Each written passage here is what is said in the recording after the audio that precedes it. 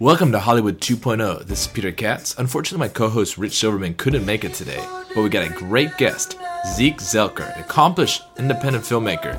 We're going to discuss transmedia, storytelling, independent filmmaking, and branding, all wrapped up into one informative podcast. I've been making films since '96, but prior to that, I basically grew up as a carny. My great-grandfather started an amusement park, and my first job was actually as a clown peddling balloons.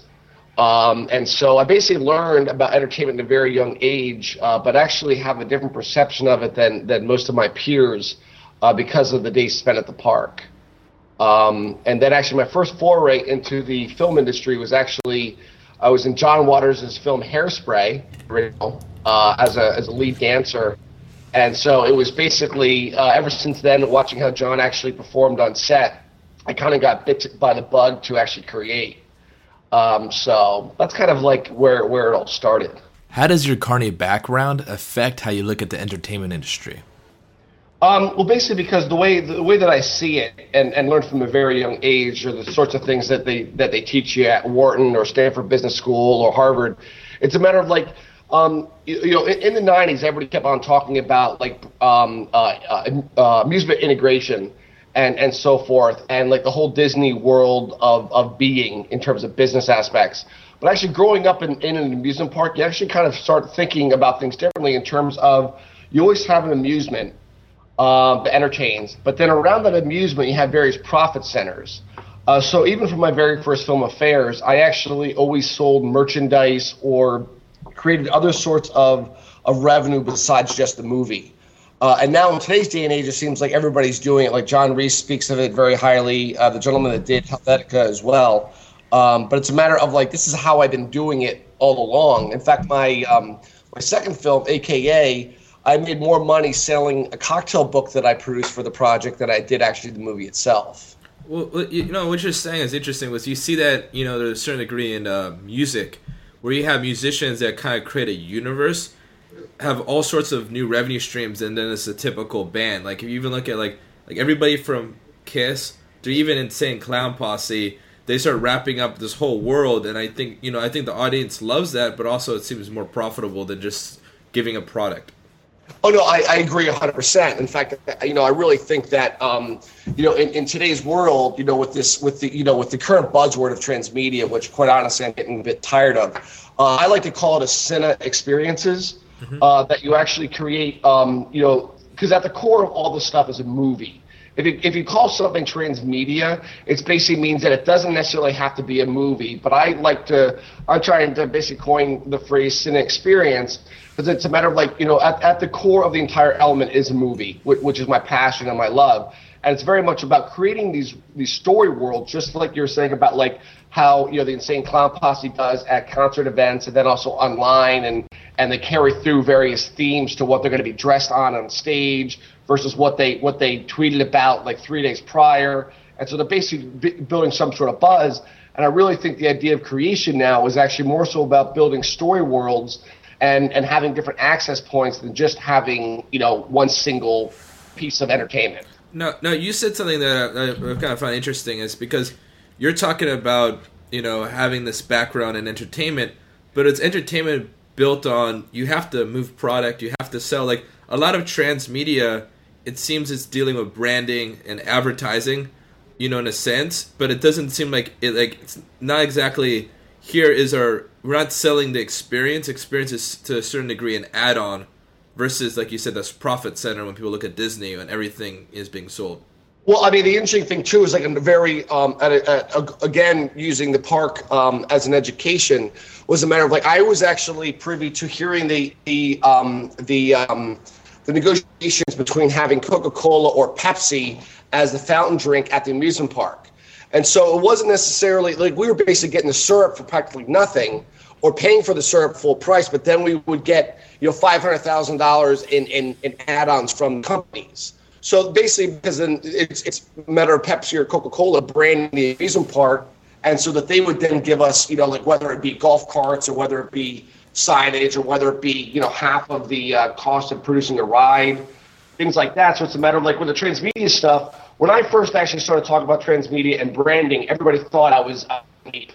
They thought that basically here I go trying to be, being, the indie capitalist that I am, and like why, creating all this sort of revenue around what I'm doing using transmedia as the blueprint. So it's now within the past couple of months, a lot of my peers are finally realizing that, oh my gosh, this is actually a huge branding opportunity that we can actually link into, where we can actually put, why put something up on YouTube or Google when you can actually create your own network and basically sell that branding, as your own entity, so that you're actually getting all the analytics and everything else to your own project. How do you balance being a businessman and an artist?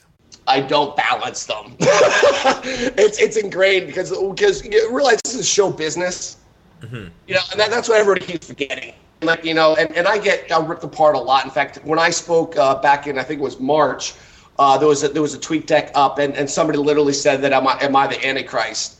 When I started, speaking about the idea of using, brand money to pay for entertainment vehicles. It goes way back from why are soap operas called soap operas? Because they're sponsored by soap companies. It's part of the lexicon, but once you start actually talking about it and actually using it in the film world, everybody throws their arms up and wants to push you away because you're not indie enough. What the hell does that mean? Independent means that I am financing my projects independently from the studio. That's what independent means. And I still have to feed my family. So I've got to figure out how to make money at this damn game. Have you received criticism your whole career for having a business-minded approach? Pretty much my entire career, but at the same time, as I keep going, I get, more widely known. Thank God. So, it's getting to be more extreme now, but at the same time, it's probably because my profile's risen as well. Has some of this criticism stemmed from your eagerness to be associated with brands? Well, possibly, but at the same time, you have to look at it from a brand perspective then too. Good business people basically look at things not only from the standpoint of their own business, but also how what you're doing is benefiting, on the user end or the audience end or the consumer end. So it's a matter of okay, if I have this project, and I know that a brand would benefit from it, why don't I bring that brand in? It doesn't make any sense why I wouldn't want to do that. Did you always have brand involvement? I actually, from my very first film, I started doing product placement. And the funny thing is, it's like in my last film, In Search Of, that's still in the top 10 all time at Hulu, thank God. I actually got sponsored by a condom company. And it was actually the first time that I was actually paid to actually have something within my film. But it was in the context of the film. The film was about sex and the repercussions of it. So partnering with a condom company made a hell of a lot of sense. Because the thing is, too, it's like a matter of creating. You can't hide behind creation. You have to embrace it. What percentage of the budget was supported by brands? Well, with that, it was roughly about, probably about 10% of the budget. Yeah, it was about 10% of the budget. Have you seen the documentary, The Greatest Film Ever Sold? At Sundance, yeah. It was funny because when I saw it, I was like, oh shit, I didn't know what Spurlock was going to end up doing on it, but afterwards it was enjoyable. But at the same time, that's not how I'm going about this. I'm not trying to. It's got to be integrated. It's got to make sense. He wanted to go big with the product placement, so instead of just covering the story, he was part of that world. Oh, exactly, and that's I think one reason why I fell flat with audiences. I enjoyed it personally, and actually I'd love to work with Spurlock, quite honestly, because I think we're a lot from the same mentality. But at the same time, it's a matter of, it's kind of like poking a stick at the people that could actually potentially help you. But then again, that's a risk that he's taking, which I think is pretty cool. Even though he parodied the industry, he showed a lot of the brands respect, and he really got into how the business works. Oh, yeah, absolutely. But it's funny, though, because, my next project, Billboard, an Uncommon Contest for Common People, is completely based on, the two elements that it's based on is radio. It's hosted by a radio station that I created, WTYT 960, and then also Billboard, that is how do both those industries basically make their money? Through advertising. Yeah. So the entire project is basically built on the idea of branding. Because like if people are living on a billboard, it wouldn't make sense if there wasn't any advertising on the billboard, would it? No, not at all. It's ridiculous that people want to be critical of brands, but if you look at science fiction films into the far future, it would be unbelievable if there was no major brands showcased. For instance, McDonald's will outlive you. They'll be serving burgers into the far future. So if we want to set up a sci-fi film, it only makes sense to see Coca-Cola on one billboard, and then you see McDonald's on another. Well, yeah, and it's also too. It's also a part of where you are in today's day and age too. It's actually a representation of the history of today. Because like films being seen 100 years down the road. Look at Miracle on 34th Street. Is Macy still around? Yep. All the actors have passed away, and the brand has outlived them. Of course, and that's the thing. It's like people there's a good argument point. Are stars brands? Is celebrity a brand? Yep. If a story completely creates an entirely new reality, like Star Wars or Brazil, then it's okay to start from scratch. Oh, no kidding. When Kevin Smith did Dogma and he created his whole world with the cow, I thought that was brilliant though too with his art direction team. Quite honestly, so it can go both ways of either like building your creating your own brands, or whether or not you're actually dealing with real life brands that are in existence today. It just needs to be part of the world building. Two is like driving around LA, and then all of a sudden, like billboards are part of that culture. Yeah. The Times Square in Manhattan, billboards are a part of the culture. So it's a matter of like how far fetched is it for me to basically seek out brands to be on the billboard that's a backdrop for my movie. That's also then in all the collateral pieces that are created for the project, because it makes sense. Totally. So it's a matter of integration. Like I'm working on another project, which is my version of a love story. And will brands be involved with that? Possibly to a point. But it's also like, people are asking me, how the hell are you creating, a drama, and you're creating a transmedia project, around that. And it's very easy once you get that mindset that you're actually building story worlds instead of just one singular piece of entertainment. How do you pitch brands and project?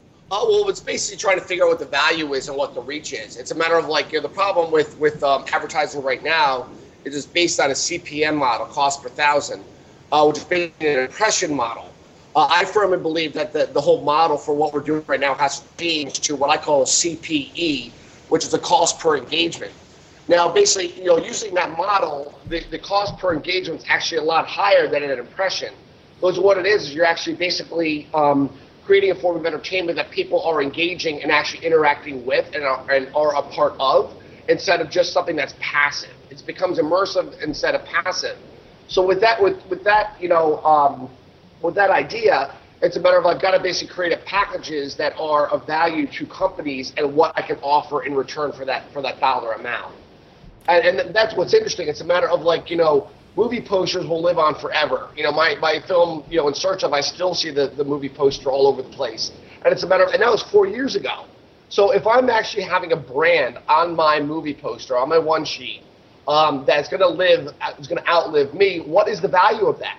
Is the difference between a shallow relationship, let's say a viral video reaches many people, but there really isn't a connection with your audience, versus an interactive experience which has a smaller but much more loyal following? Well, exactly, but also too, it's like by engaging the audience, you're also collecting a lot more data, which is also a lot more valuable to brands, because then they can actually, so then they know who they're marketing to, and also too, it's a matter of like we're actually creating basically like a framework or a creator's user interface sort of thing, that we can actually also see what people are saying and doing associated with the project, and then actually enables more and more interaction. And also, smart branding choices improves products.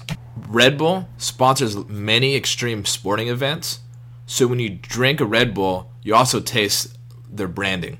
No, yeah, well, no, I do agree with that to a point. It's like, Coca-Cola did a really great campaign last year where they had this truck that went around to impoverished areas, and people would basically go to the truck and they'd pull out something crazy, like they'd put something in and they get something extraordinarily more valuable out. And it was like kind of like a really good feel-good kind of campaign that's still ingrained in my head about the idea of belief and in the human spirit and the willingness to actually go above and beyond the call of duty. You know, I thought it was kind of like, and that's what I got out of that campaign. Now, how many people did they actually reach? Not many. You know, because they're in rural towns in Central America, South America, Africa, and stuff. But it's a matter of like, but the resonance that was actually created with that, will be embedded in my mind pretty much until like. And you just told me the story, and now I got it, and then the listeners got it. And if they tell somebody, so there's definitely there's real value to it. I think brands in a sense are almost like magical in the way that like, if they're associated with power, strength, or hipness, or whatever, or being sexy, it's just like, it's almost like in tribes you would have these magical elements. You know, people would wear different art, like like clothes, or like in different tribes things represent. But I think we still have that. No, you're absolutely right. I mean, it's funny because like and then also too, it's like if you go back to the condom analogy, like I was actually kicked off a couple college campuses for handing out condoms. Yeah. And it was actually Facebook hate groups against me because of it, which I thought was pretty crazy. One condoms, we basically had these condom tins done that we then also were able to brand. We had condoms in it, and then we also had a leaflet about the movie within it. So it was a matter of people could actually go find the film, download it for free, or watch it or wherever they wanted to. In return, they actually could also practice safe sex. So I just felt like that was a win-win situation. Oh yeah, you two benefited from each other. The condom company absorbed some of that cool, and I think brands constantly have to be maintained, to be cool. Like, BMW had its film series, and people still remember that. So I think there's real power here. Now, are you work with a partner, or you just represent yourself when you deal with these brands? Well, I do have, like, there is, I've been looking for sponsorship coordinators, that sort of thing, because what I've found is that I understand it, but, quite frankly, like, even to your listeners, like, I can sit here and speak about this, like it's the back of my hand. But get me into a room and I start talking to brands about it, all of a sudden their eyes start glazing over because I hit them with so much information. So I actually shouldn't be in those rooms. I actually am looking for somebody that actually can do the branding, with me. I get it, I understand it, and I can do it. I have done it before. But I think because this project is so big and so involved on so many different levels that I actually have to step away from it a little bit. And we're talking about Billboard here, right? The big involved project. Yeah, supported on Common Con, that's for common people, yeah. What's the project all about? What the project is it's about this guy named Casey, who's trying to save his struggling radio station, WTYT 960. And he dreams up this crazy billboard sitting contest where 4 lucky people live on a billboard to one person survives to win $960,000. So that's basically the gist of the film, and so it's a matter of what all happens with that. So I actually created the virtual radio station. We have over 200 bands on there now. And the very interesting thing is like how the bands create their profiles is through aggregating their social media, and our reach of what we've created is enormous. And what I'm realizing now is that the same platform could be used for multiple projects and other projects and everything else too. So when we say use, let's what's the specifics of it? Sure. Is what it basically is it is a there's always some sort of website or some sort of portal that is the starting point of the project. Within that, there actually has to be some sort of crowd-created aspect as well that can also be shared. And within that, there also has to be some sort of reward situation upon that creation, whether it be they win money or whether they're part of the film or whatever like that.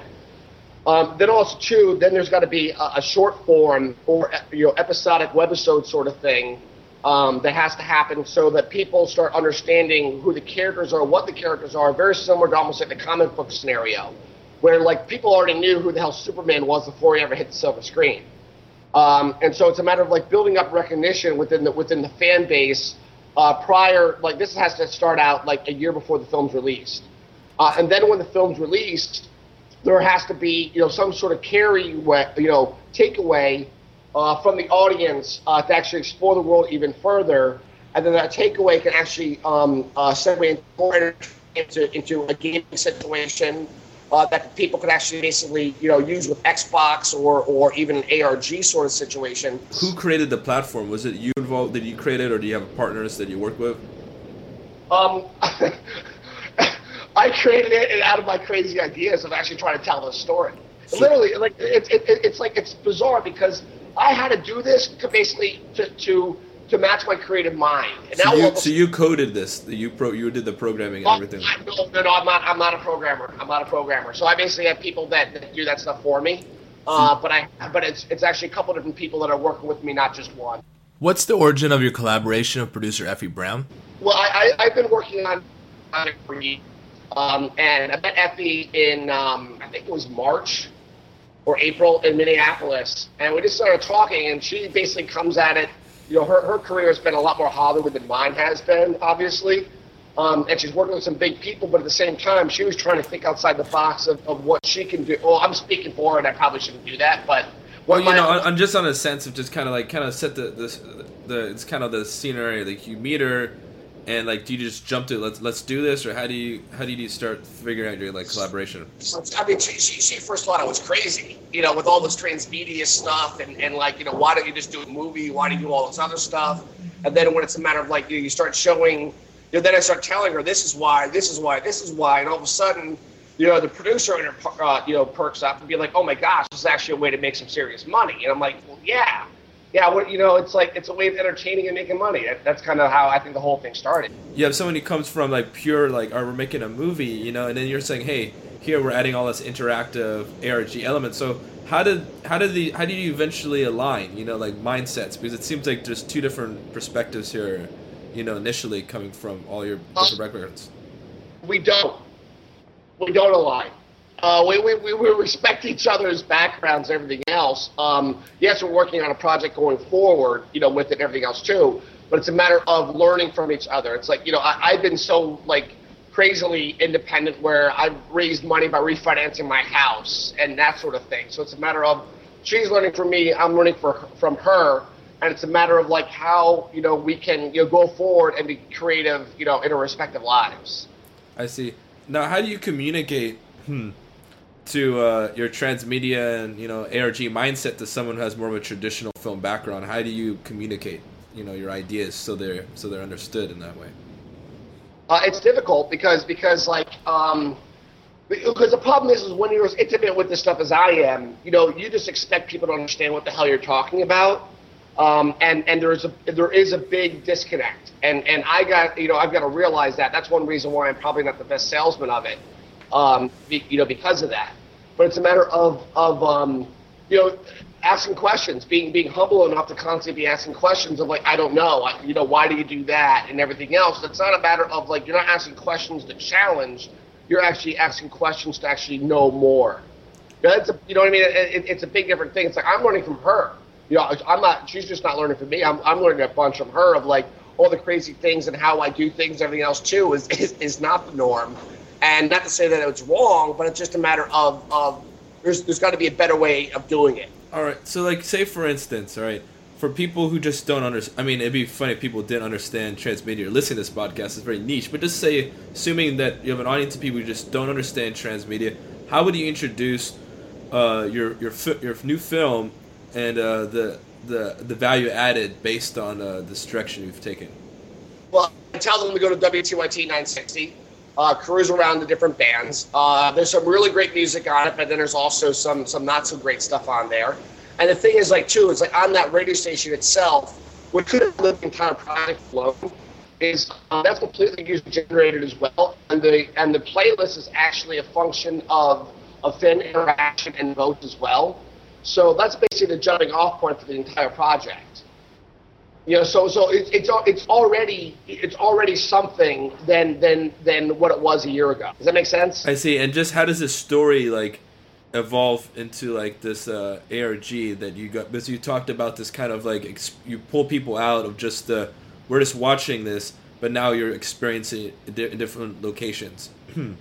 Well, that actually the ARG side of it's actually not until, like, the fifth phase of the entire project. Because first it's the radio station, then we announce the contest. The lead, you know, Casey basically announces his great WTYT Billboard City contest, where people then create profiles. We're going to have a discovery tour across the country, and do all that. And then in the third phase, it's actually Life on the Billboard, where we release the storyline of how the contestants are faring. Then the movie is about how the whole contest ended up and what it was, and then the ARG is actually the takeaway after that. So it's almost like you have it's like a sandwich. It's a movie sandwich. You have the beginning portion of it, which is just setting up the world, right? You have the film, which is just kind of, it's all there, and then you have the other end, which is just kind of like the follow up to that. Well, again, like that's why I call it a cinema experience instead of transmedia, because it is an experience. It's a matter of like you can close your eyes and just listen. That's one experience. You can go in full bore, all senses heightened and gain a different experience. So it's a matter of like that's why I'm saying it's a matter of like there's a lot of different things that it is. It's just like the amusement park analogy. It's a matter of like the core amusement is basically the ride at the amusement park is the movie.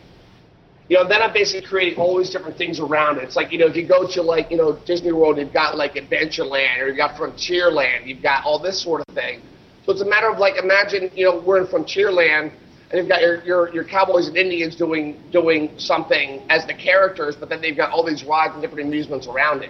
It's the same principle, really. It's not as a mind stretch as people think it is, and I think, quite honestly, it's the vernacular that's being used. Like, transmedia is everything.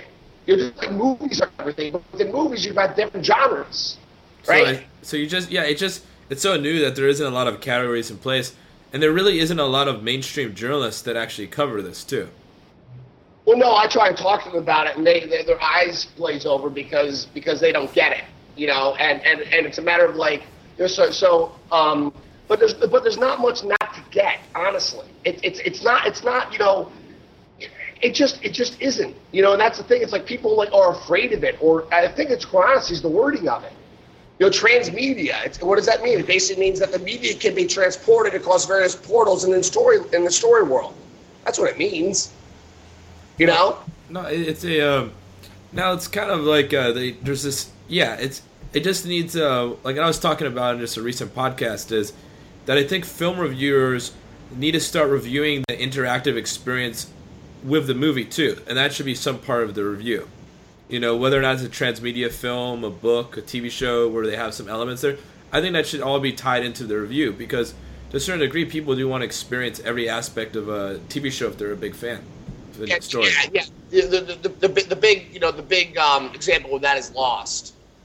Of like how they had the online presence as well as the show, but there was a big disconnect in it too because it wasn't a single storyline. There wasn't an easy way to follow it.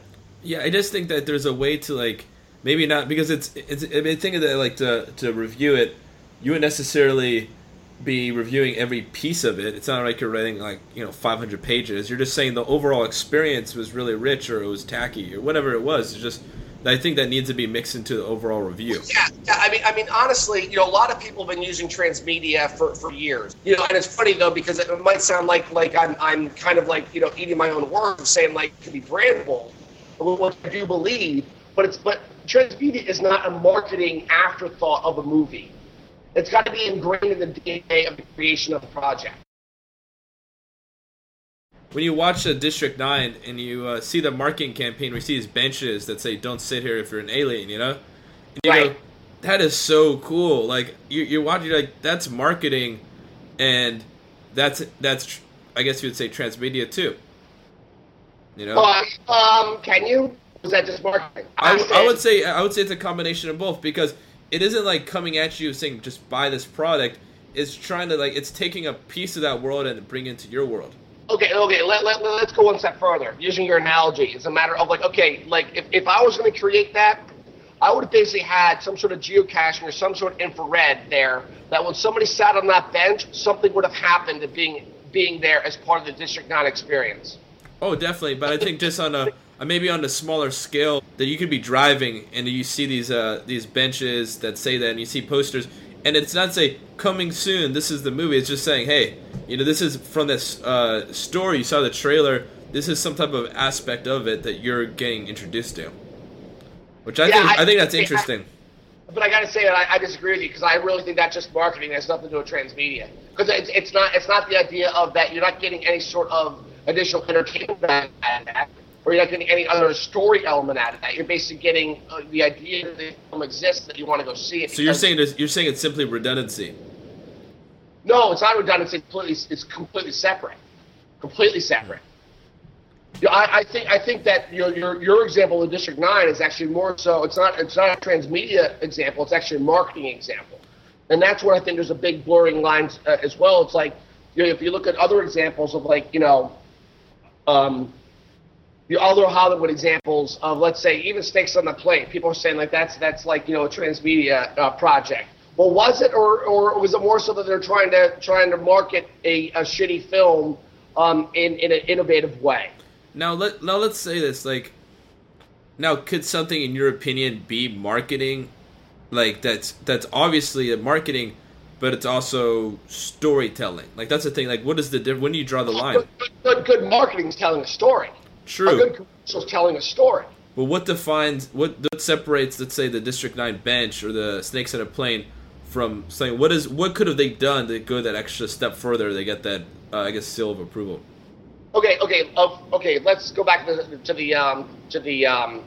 Station 9 example, the bench.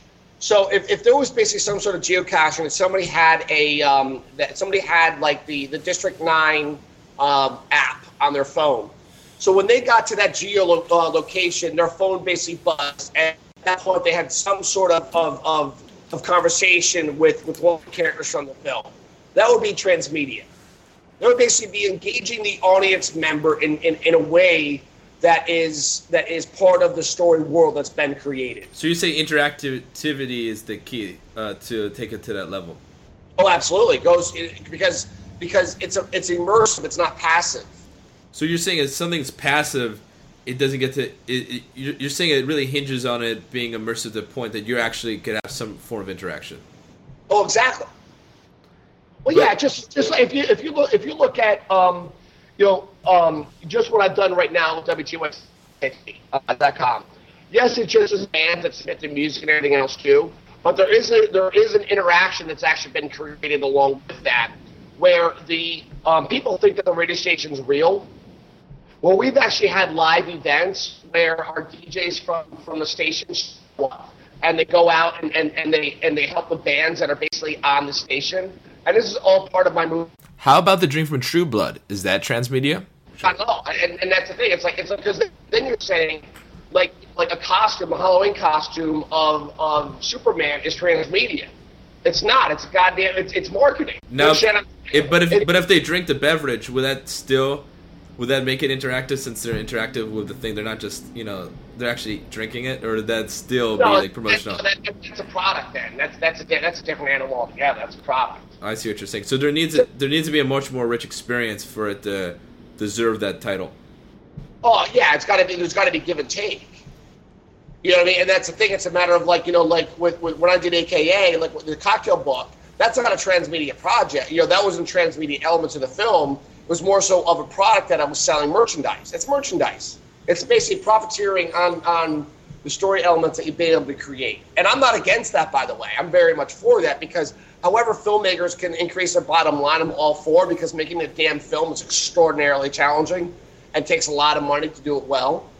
So it's a matter of so however filmmakers, have to do it, I am so for and so behind them on it.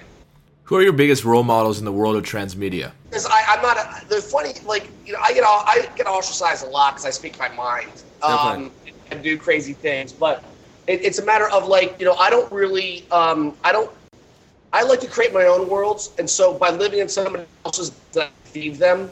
So I try not to do that. One of my peers, Lance. We do a lot of things. We shoot the shit. We bounce ideas off of each other and everything else too. Yeah. But it's a matter of any particular person that's creating right now. I don't see them doing it the way that I see it, and so forth too. So I don't really want to be that influenced. I think George Lucas is brilliant. George Lucas, from his whole Star Wars thing, was, and I'm not a sci-fi guy at all, but what he did with the whole thing is pretty damn brilliant to me. But would I call that transmedia? No. But at the same time, like, he was able to merchandise and increase his bottom line that's actually benefiting filmmakers of the future. Do you ever think that transmedia experiences sometimes are a gimmick that don't actually serve the story? Oh, absolutely. And people even said to me that, what I'm doing is gimmicky. And I respect that and I understand that, but at the same time, it's a matter of, but it's part of my creation. So they can say that, and I give them, all the credit in the world for saying it, but it's not actually true because you actually have to engage more than it just being a gimmick. What is your biggest criticism of people in the space? Well, it's a matter of, like, a lot of the people that were bashing me last year are now talking about my ideas and basically as they are their own, which is totally fine, and that sort of thing. And actually it's funny too, is because now my fellow producers are starting to embrace brands to realize that this is actually, could be the saving grace for their companies. I understand that, but the whole thing is a matter of, like, people keep talking about transmedia as it's going to be the end all to be all of the future, right? Yeah. The only way that it's going to ever make any resonance, if there is a project that is actually that nobody's going first if you haven't noticed. Transmedia's been talked about in great detail now for over a year. We did the thing out at Sundance, everything else too, which was interactive and really cool.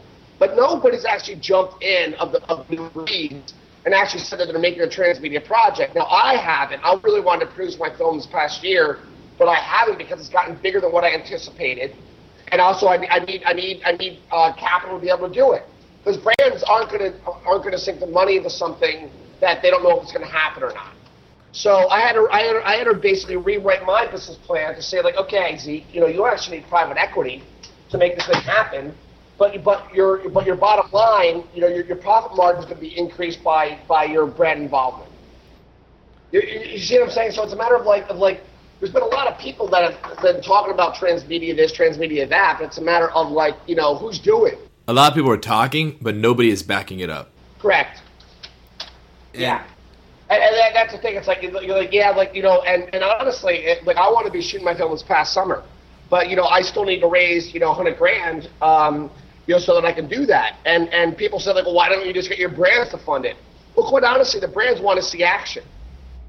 They're not going to throw their money into something that they don't know if it's going to happen or not. And thank God I've always had a track record that I put my head down and do what I say I'm going to do. But at the same time, it's a matter of, like, how do these brands that we're just building a relationship know that? They don't know that. Can you get brands to back certain parts of the transmedia experience of your movie, even if the entire feature is not financed? I think that has to be the whole thing because, when I know that, the things that actually get the most attention are those things that hit the theater. That's just the way it is. I mean, I don't care how viral a YouTube video is or anything like that, but the brands aren't going to, like, basically pony up any sizable money unless there is some sort of, like, theatrical run. Thank God I've been able to actually negotiate a lot of that stuff already. I pretty much had distribution wrapped up for my next film. There's just certain principles in the industry that I'm very leery of, and that's what I'm trying to, like, overcome with Epi's help. Do you need $100,000 to get this ball rolling completely? Yeah, because what it is that there is one element of the platform that we're creating that still has to be fully integrated, and that's pretty much in the back end of what we're doing. That, and then also too, it's a matter of just starting to hire people. I've been basically financing everything myself up to this point, and I have had some brand involvement already, thank God. But at the same time, it's a matter of, like, that money goes pretty fast when you start dealing with tens of people. It's about getting everything nailed down before they make the full commitment. Well, that's just it. And that's where I'm at. So it's a matter of, like, right now I'm trying to raise $100,000 in private equity, and so forth. And after, well, I'll just tell you what my business model is. And I don't know even if I'm legally allowed to say it, but I will anyway, just for a learning experience. Yeah. What we're doing is, like, I feel that I need to raise $100,000 for my project. Okay, the rest of it I believe will possibly come in with brand involvement and so forth. Now I'm able to do that basically by once we start going full bore. we will actually have more integration and more social reach, and that will actually entice brands to get involved, okay? But once we actually cap out at $3 million of either revenue or any other sorts of income, we then actually have profit share with our partners. So you're saying when you say partners, do you mean your private equity partners or your brand partners? Our equity partners, yeah. The brands can't actually have any sort of income off it because that's actually against the law. It's considered payola. So it's a matter of so my equity partners could basically start making money back before the film's ever shown in theaters if we break $3 million in sponsorship. I see what the you're saying. The entire project is going to cost me about a little under $3 million. So that's why I actually and that's actually all the way through distribution of it. Because I've released films before, so I know what the cost of everything's going to be and so forth as well. Another potential revenue stream to show investors.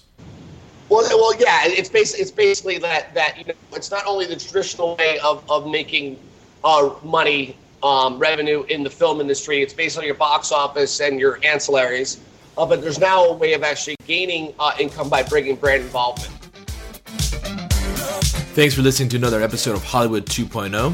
To find out about upcoming projects for our guest, Zeke Zelker, go to ZekeZelker, ZELKER.com. Please check me out at peterkatz.net. It's PETERKATZ.net to find out more information about myself and my co-host, richsilverman.com.